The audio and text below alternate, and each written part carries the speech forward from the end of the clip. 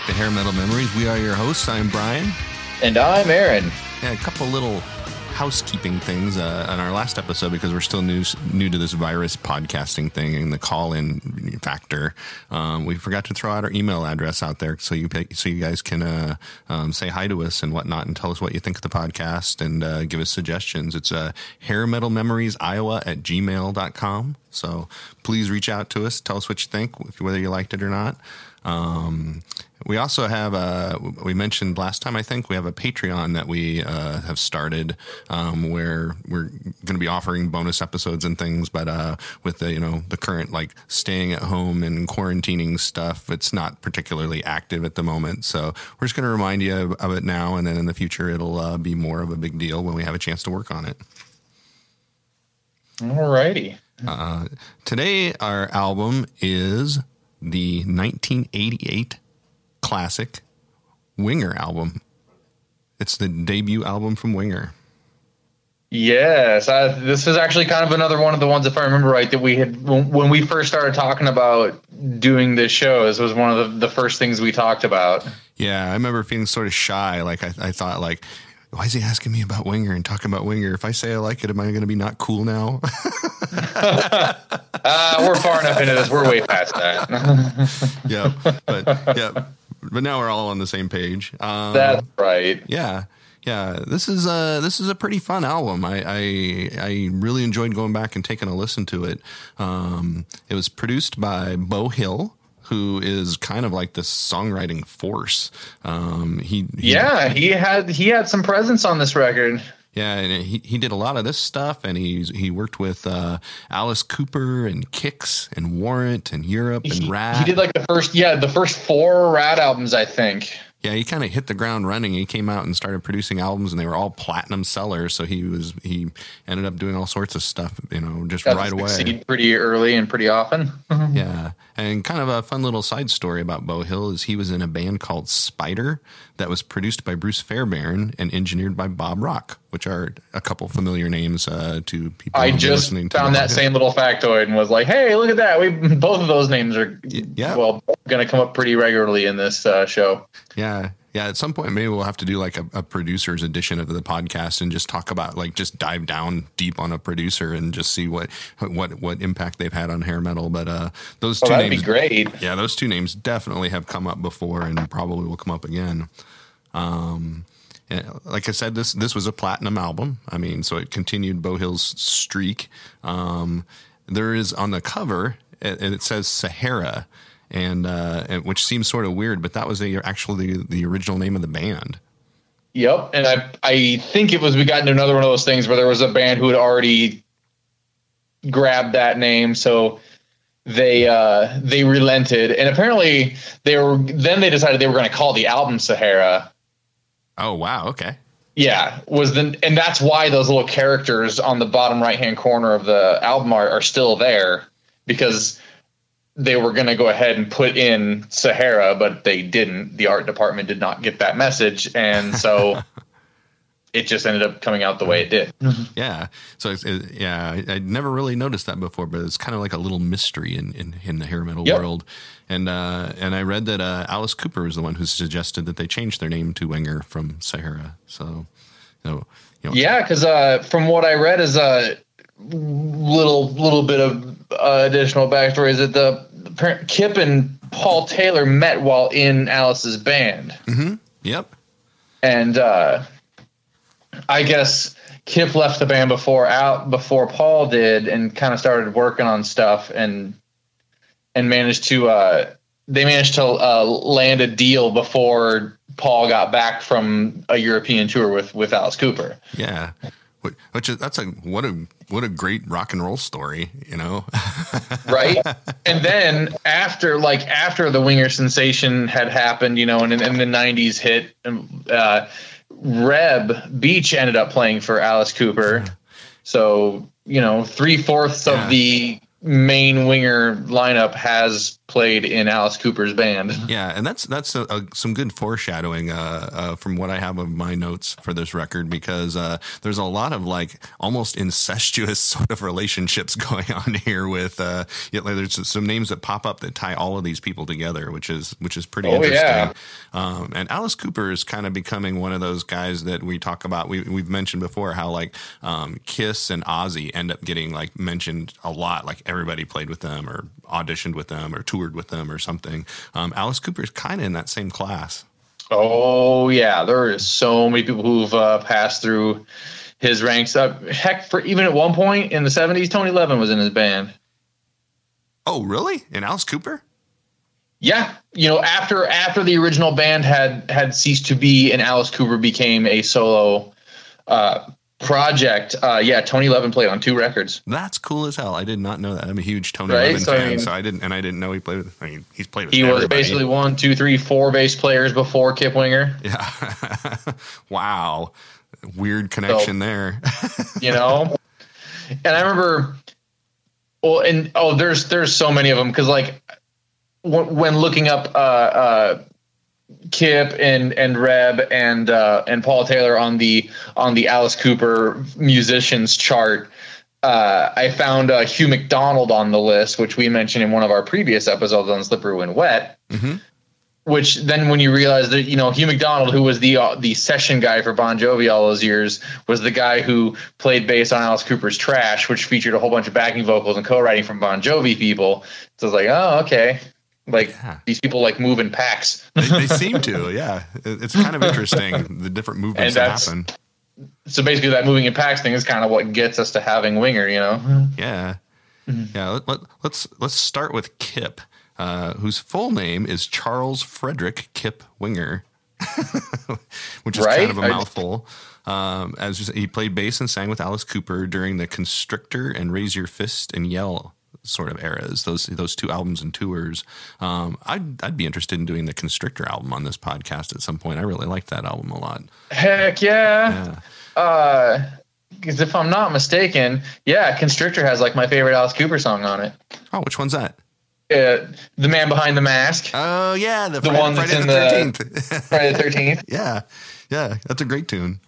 Hell yeah. I ended up being really impressed with Kip Winger. Dude's got some pedigree, man. I'm impressed with all of the band actually, but like Kip Winger, right, when I started reading about him, I was blown away because I think of him as kind of like a pop star or, hair metal guy or whatever, but he started studying classical music when he was 16 and he wrote a letter to Alan Parsons and got a personal reply from Alan Parsons.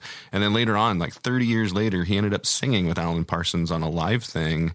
And wasn't that like the first time Alan Parsons had ever performed live? I think it was, yeah. And Kip Winger showed Alan Parsons the letter that he had sent him 30 years ago. So I was like, that's kind of another cool rock story. That's pretty groovy right there.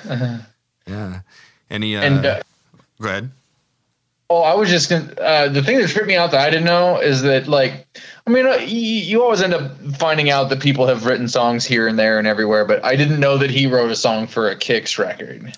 Yeah, that was his big start. Honestly, I don't know a super lot about Kix. Yeah. It was not one of the ones I listened to a lot, but same. They're kind of on on one of our lists of bands to get into at some point, but I have not honestly listened to much Kix either.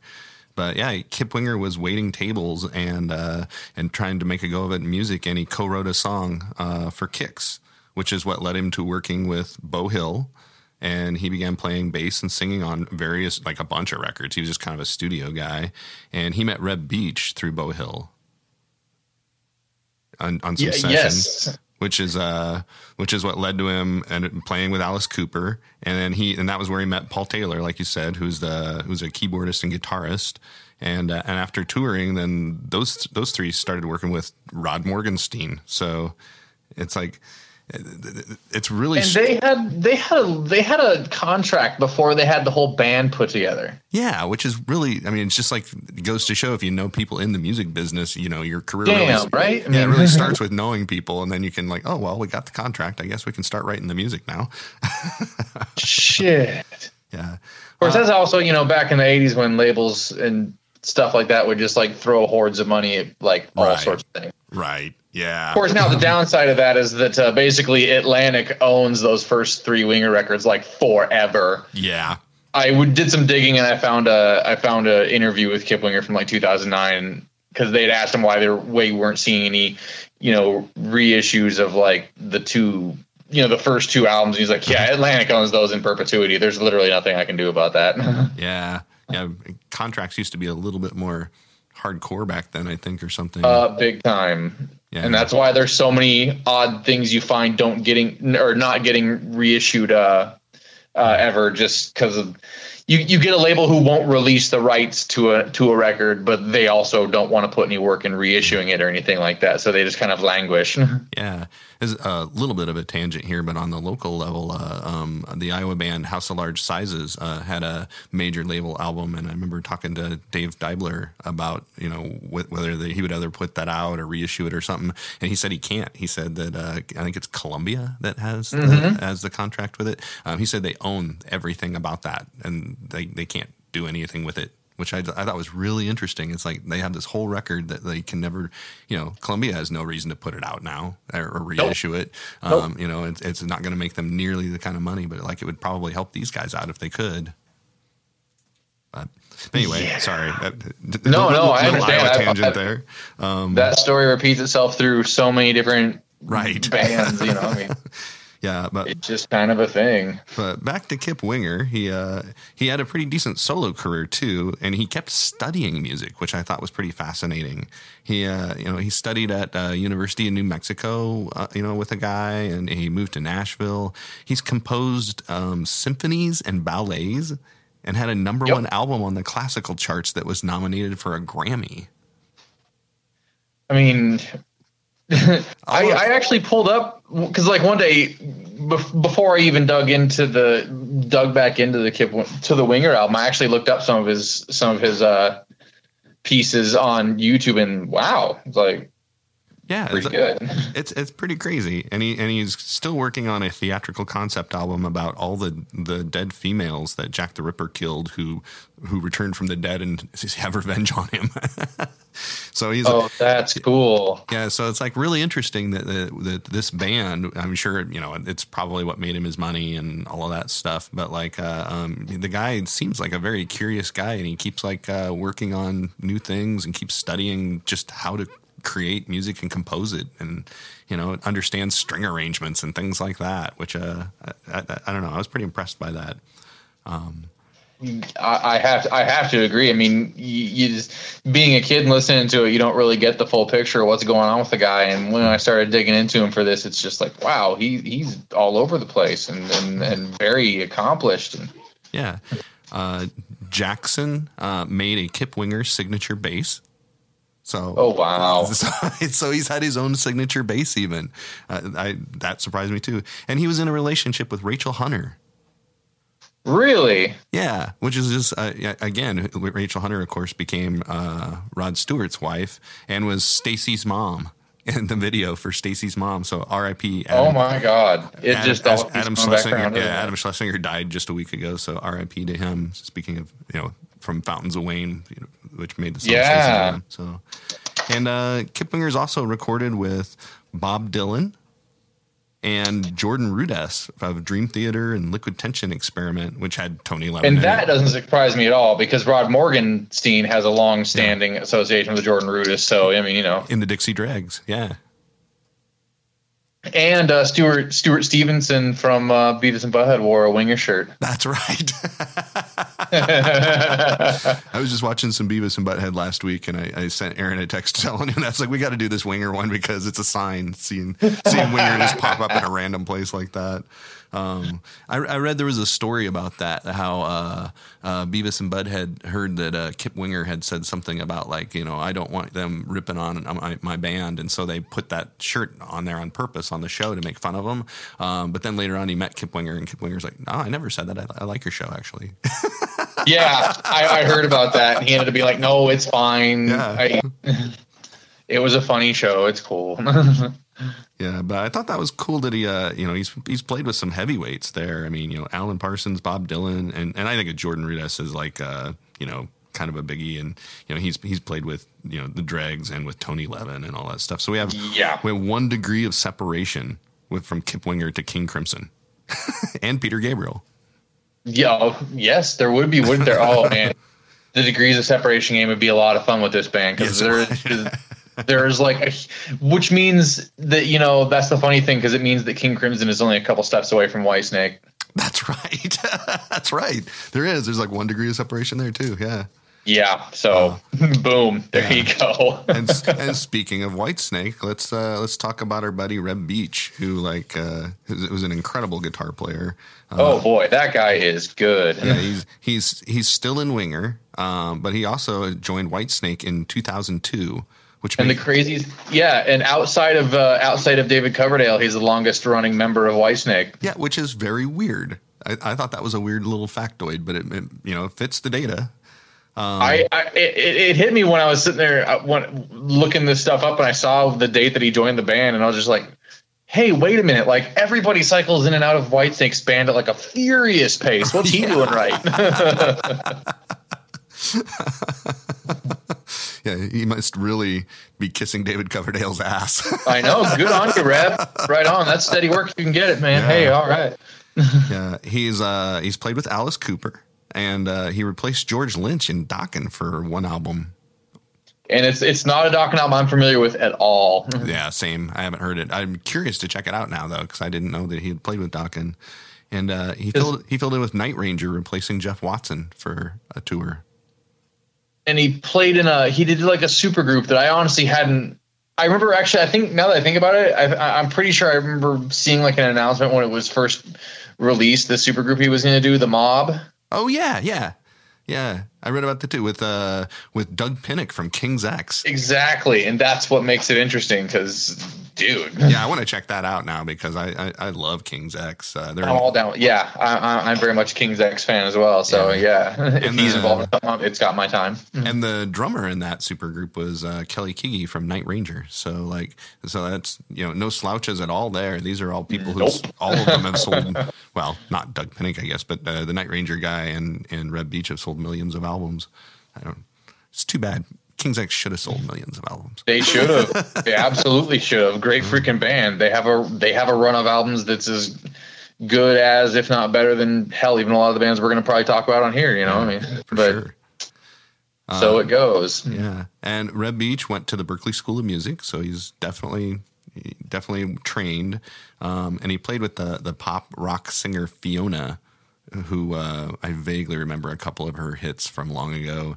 But he dated her, and she was married to Beau Hill for a while, which is where we start to get into some of the incestuous stuff where, Beau Hill was the guy that introduced Reb Beach to Kip Winger, and Reb Beach had dated his wife at some point, and on.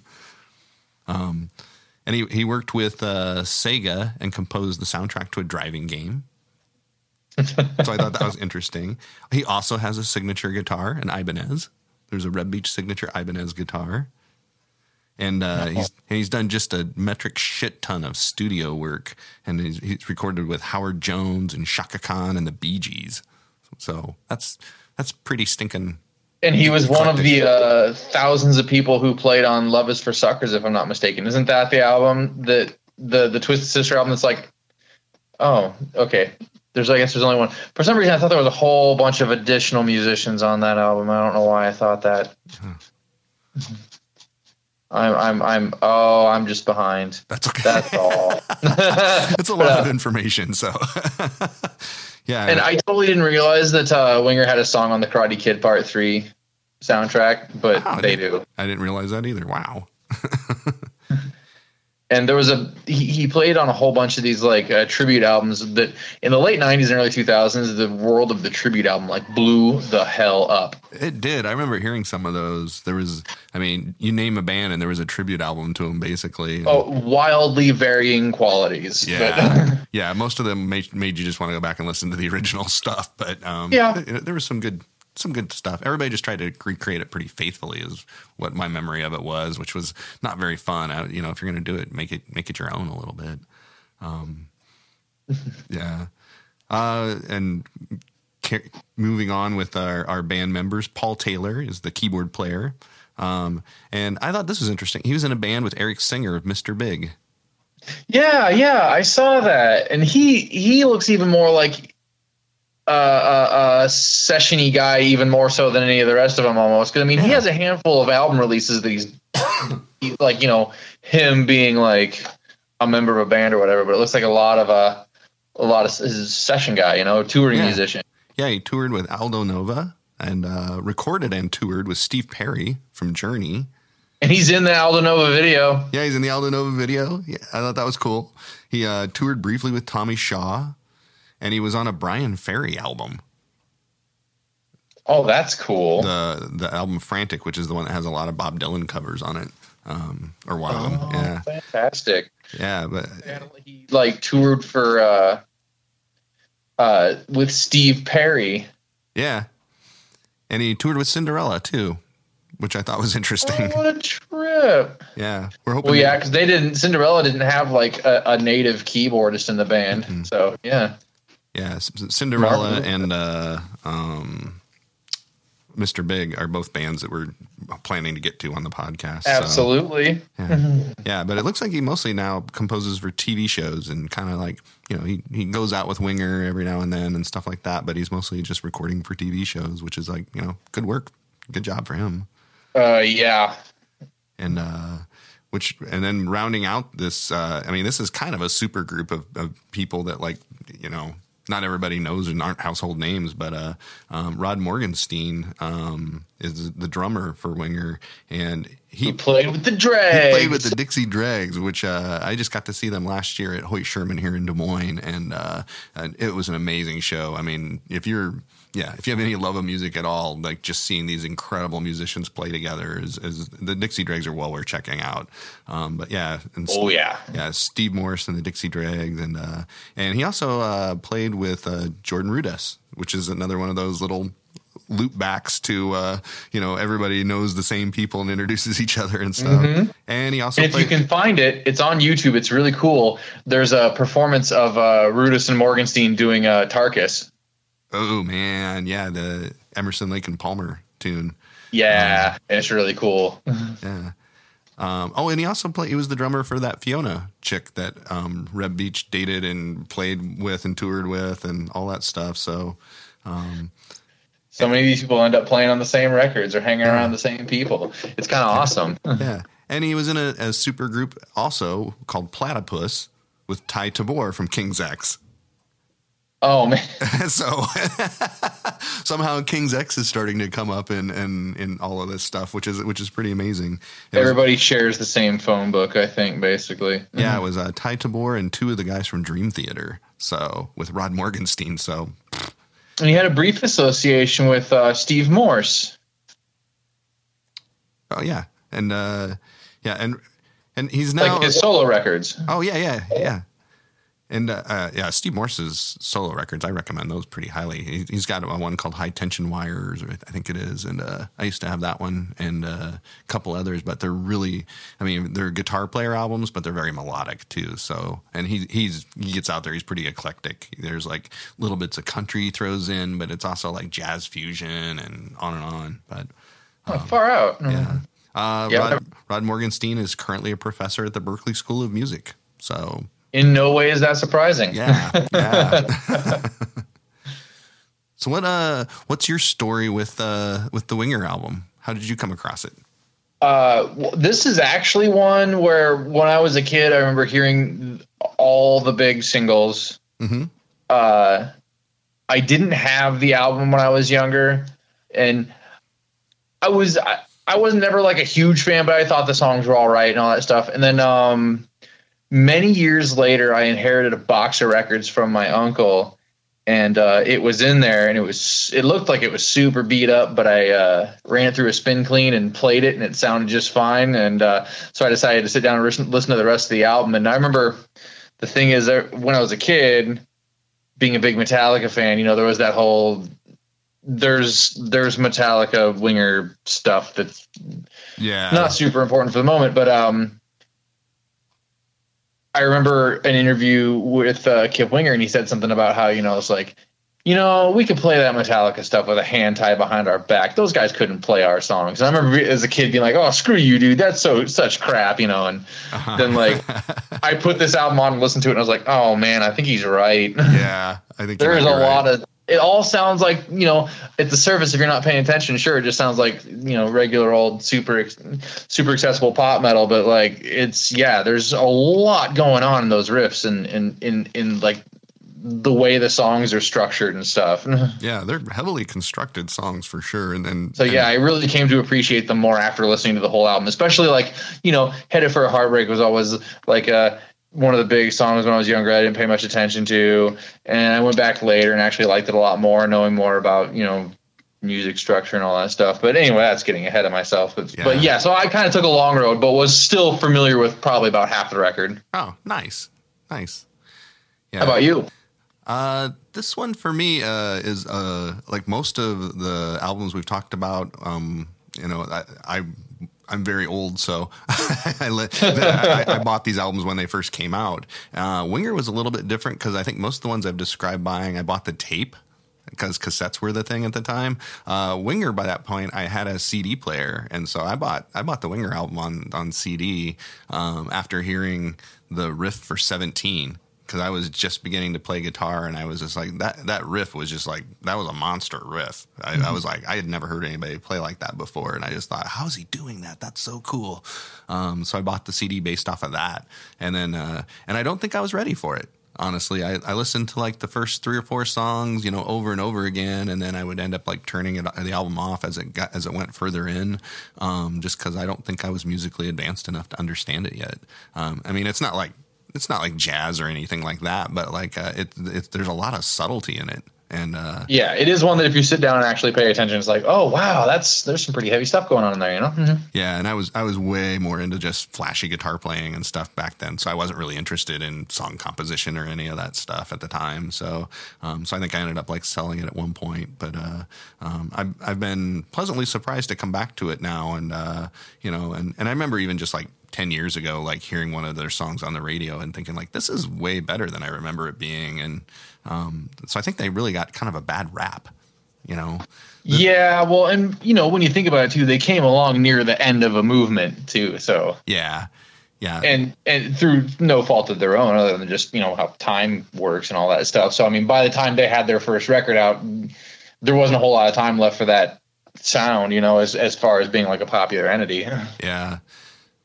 Yeah, and I think this album is it's sort of an epitome of why we're doing the podcast, actually, because it's one of those that, I mean, it was a big hit and everything, but like it's one of those that kind of got thrown on the scrap pile of like, oh, it's just hair metal, but it's actually like it's a really good record, and it's like with really good musicians on it doing really, really interesting things. So yeah, it's pretty much right in the wheelhouse of what we want to do here. So. Yeah, I'm happy to try to reclaim it. So let's talk about the record itself. It's 40 minutes long, which surprised me. I remembered it in my head as being much longer for some reason, because I remember it kind of sprawling a little bit. I did remember that, but it's when you sit there and look at it, no, it's not a long album by any means. No, it's a tight 40 minutes. We start out with Madeline, which was the first single, and this one, the things that stood out about this song for me is there's those vocal harmonies. They're really odd, but they really make the song. They are, and it's impressive that and that's everybody in the band doing those backing vocals too. Oh, wow. Really? I didn't know that. Yeah. Everybody in the band was a backing vocalist. So, I mean, I don't know to what degree for all of them, but yeah. Well, it makes sense. They're also talented. So, yeah. So that probably helps. But yeah. I was thinking, because, I was sitting there listening to it, getting ready for this, and was like, just like listening to the guitars in the verse. I'm like, they're just really, really active for like a song that's, just like a big rock tune, or whatever. Yeah. There's like a lot of stuff going on when you start listening to what everybody's actually doing fret wise, and as I said, my note says, Jesus Christ, that solo. It does have a great solo, and then right before the song ends, it modulates. Which is I noted that too. Which is but really only for one like run through the chorus. Yeah, exactly. And then it goes back. Who modulates at the end? It's so weird. I thought that was a really strange thing. But I did think it was well chosen as like the lead off song of the album. It's sequenced I think so too. Plays very well. Yeah, it shows off all of their strengths in one song, I think. So yeah, I'm with you. And then we go into Hungry, which was also a single. It was the last single. Okay. Of the 4 released for the album. Yeah. And this one I thought maybe it's the recency factor thinking about like past podcasts, but I thought with a name like Hungry, this should have been like a White Lion song. Well, yeah, because if I'm not mistaken, if I look back at my notes, there is a White Lion song called Hungry. Yeah. So it reminded me of that for some reason. And it's one of these songs that's like, it's not a ballad, but it's like slower moving, you know, and but it's like a really, really crunchy for that, you know? Yeah. And I did enjoy the little bridge with the synth string bridge. It's that's pretty clever. I had a note about the strings too, how this song we're 2 songs into the album. It's their debut album and they hit us with strings. And, you know, and I always have this feeling that like, you know, in a rock band, you kind of have to earn strings a little bit. And so this, you know, so they're coming. And they were just like, no, they're like, nope, here they are. But now that, and I would normally be annoyed by that a little bit, but now that I know how damned accomplished Kip Winger is, the fact that he arranged those strings. Right. Yeah. All of a sudden that seems to make it, okay, well, that's fine then. Well done, sir. Another sort of eerie note on this one is there was a video for this song, and in the tune or in the video, it's about a guy who's depressed because his wife died in a car crash, which is really strange because Kip Winger's wife did die in a car crash in 1996. Oh, so that's really well before he even met his wife to be. They had this thing about being depressed about your wife dying in a car crash. So, and I've never even seen that video. I've seen the videos for the other 3 singles on the album, but not this one. Yeah, that just struck me as being slightly eerie. No kidding. And then we go into 17, which is, of course, I mean, this was the big single that caught my attention anyway. So it was the first one I ever heard. Yeah, and I already mentioned how I think it's a kick-ass riff, and it has a really strange vocal melody for a pop song. I think and that tends to happen a lot with their stuff. As you know, when you listen to it, it's like all these melodies are so strange and. It's kind of, in some ways, it's weird that this stuff, those odd constructions and those odd harmonies got to be on like a major label record, you know? Yeah. My big note about the song was, I know what Daddy says and I do not disagree.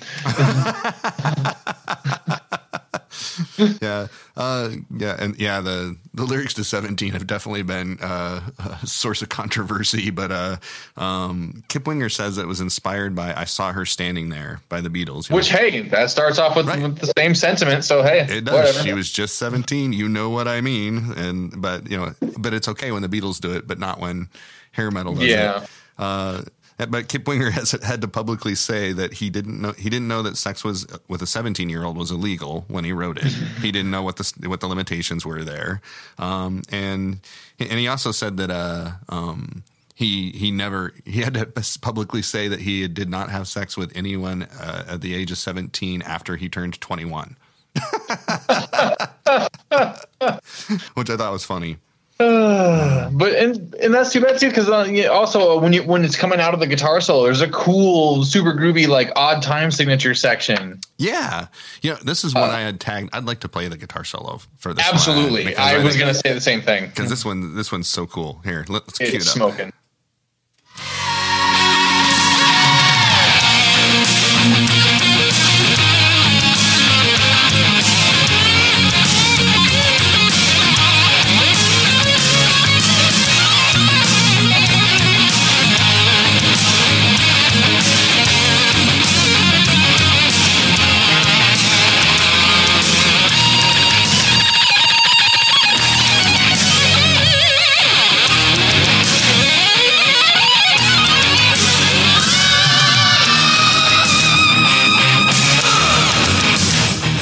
Shredding it.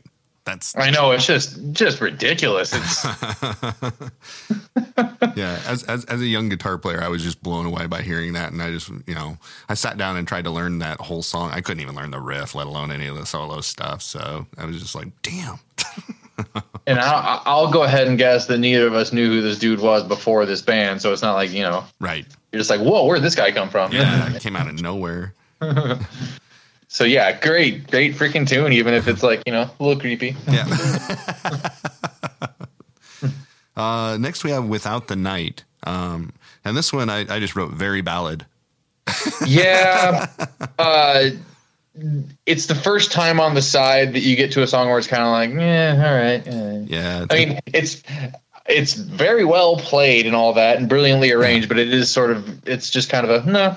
Yeah, it has a very lyrical guitar solo in it, which that's true. Which is good. But it reminded me of like Heart, like the pop era of Heart. Yeah, it does kind of have like that Desire era Heart like sound to it or whatever. Yeah. Or when Foreigner turned into a pop band. Yeah, that really slick production and all that stuff. So, which is right in that vein. Yeah, which is impressive. I mean, that makes the record expensive to make and all that stuff, and probably took them a long time to do, but like not always the most fun thing to listen to. And then right after that, we have their cover of Purple Haze. Oh, which I wrote. This was pretty unnecessary. I agree. Now on the cool side, Dweezil Zappa's on it. Yeah, that's the one redeeming factor. But you can't really tell. No.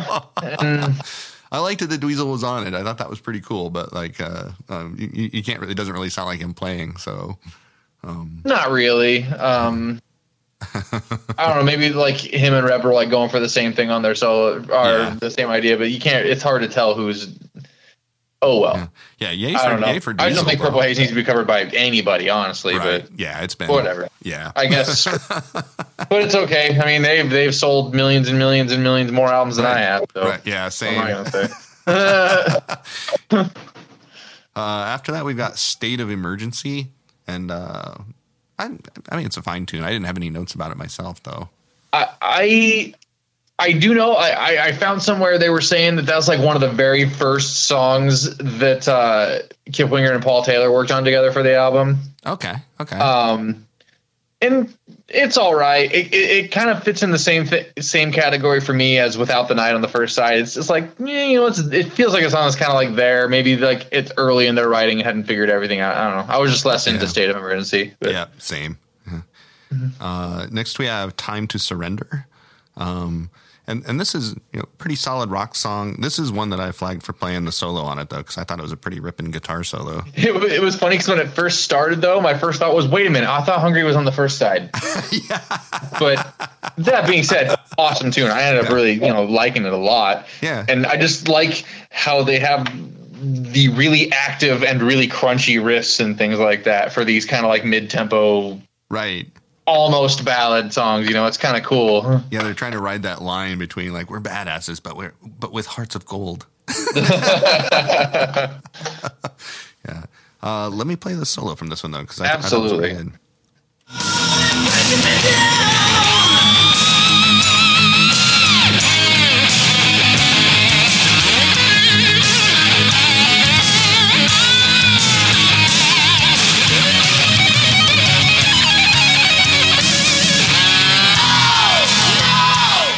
Yeah. Yep. And that was actually my last note on the song was that solo smokes. Yeah. Next we got Poison Angel, which is like that's a nice rocker. I thought I actually said it's probably the most rocking song on the album. Yeah. It has a nice little harmonized guitar solo in it. So and I personally could have seen this released as a single over Hungry even, but that's just me personally. Yeah. And I agree with that. I thought it was a really good tune.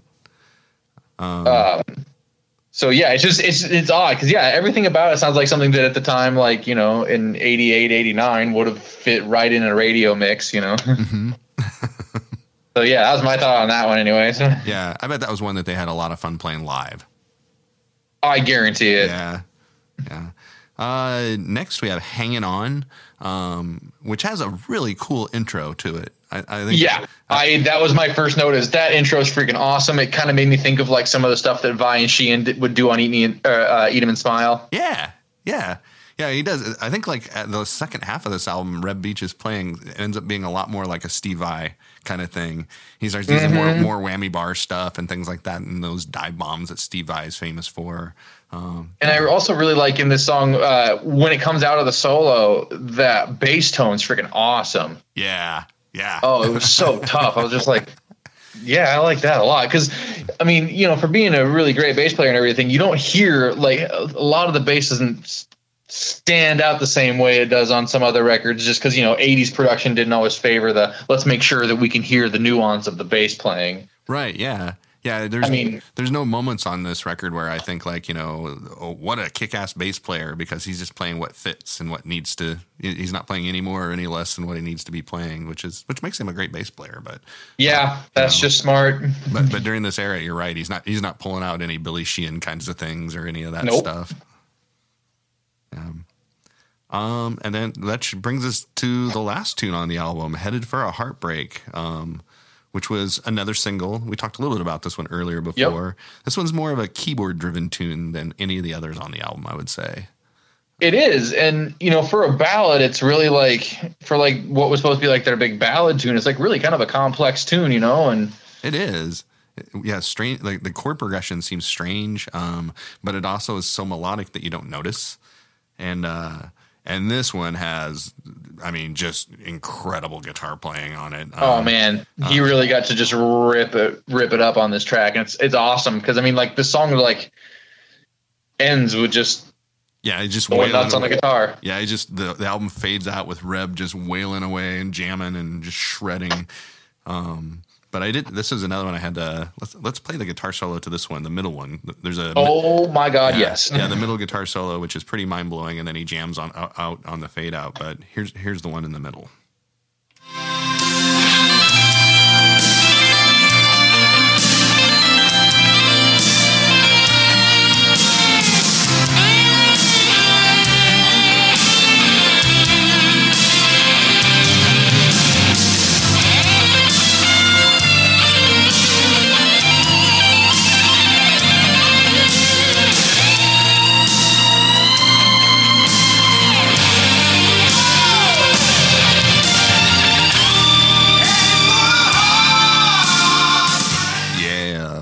Dude. yeah, pretty soulful. That's just satisfying. yeah, for having a shredder moment in there, it's a pretty, I don't know, it's very moody and stuff like that. He manages to be like very, I don't know. And honestly, I also really like the way the music moves underneath the solo. It's just boy. Yeah, that little. I don't tend to like a lot of ballads, but boy, these guys, they nailed it on this one. Yeah, they did. So, all in all, it's pretty solid, man. There's not a lot of weak spot on this record. And if you have it on CD, you get an extra track, which I've never heard in my life because I've never had a CD copy. And I haven't had one forever. I ended up getting a download of this record before the podcast, and it doesn't have the extra song on it. And it's not on Spotify either. So I think they might have just pulled that back or something. I don't know. I wonder. I have a couple Winger 7-inch singles, and I don't know which two they are, but they're both ones off this album, and I think one of them might be the Madeline single. But I'll have to go look. Oh yeah. Sweet. You probably have it in your collection already then. Yeah. It's my 7-inch records are not organized in any meaningful way, so it requires digging. Oops. Yeah, same. They're just in a stack. What do you do? Yeah. Any other Winger notes? I don't really have anything else. Other than, hey, seek out a copy of it. You can probably scoop a CD of it off of Amazon for like nothing. So get it. Just grab one. Yeah. I think if you have any kind of appreciation for musicianship at all, like, it's and it's not all just shreddy stuff. It's, Reb Beach can certainly do that, but it's very tasteful. So it's more of a tasteful album than most hair metal albums, I would say. Yes. Yeah. Yes, I would agree with that. Which is a weird thing to say about Winger. So, but like, there it is. Yep. Oh, that's great. Cool. Well, thank you guys for listening again. We greatly appreciate it. Again, if you want to reach out to us, hairmetalmemoriesiowa@gmail.com. And we'll be getting back again. We'll probably have a couple more podcasts in this vein with the call-in factor while we're dealing with stuff out in the world. But hopefully you enjoyed something you heard today, and we'll try to get back to normal and start having guests and things again, and continue on. I do miss the guests, but Yep. Here we are in this position, so we were making the best of what we can do here. Yeah. Yeah, I suppose if I was more tech savvy when it came to phones, I could probably figure out how to do like a conference call or something on my phone, and then we can have 2 call-in people on one phone or something. But we're not. I don't know. Step by step. Maybe next time we'll try that. But, yeah, we're just trying to give you something to listen to while you're stuck inside. Yep. All right. Thank you guys for listening, and we will talk to you next time. See you, everybody.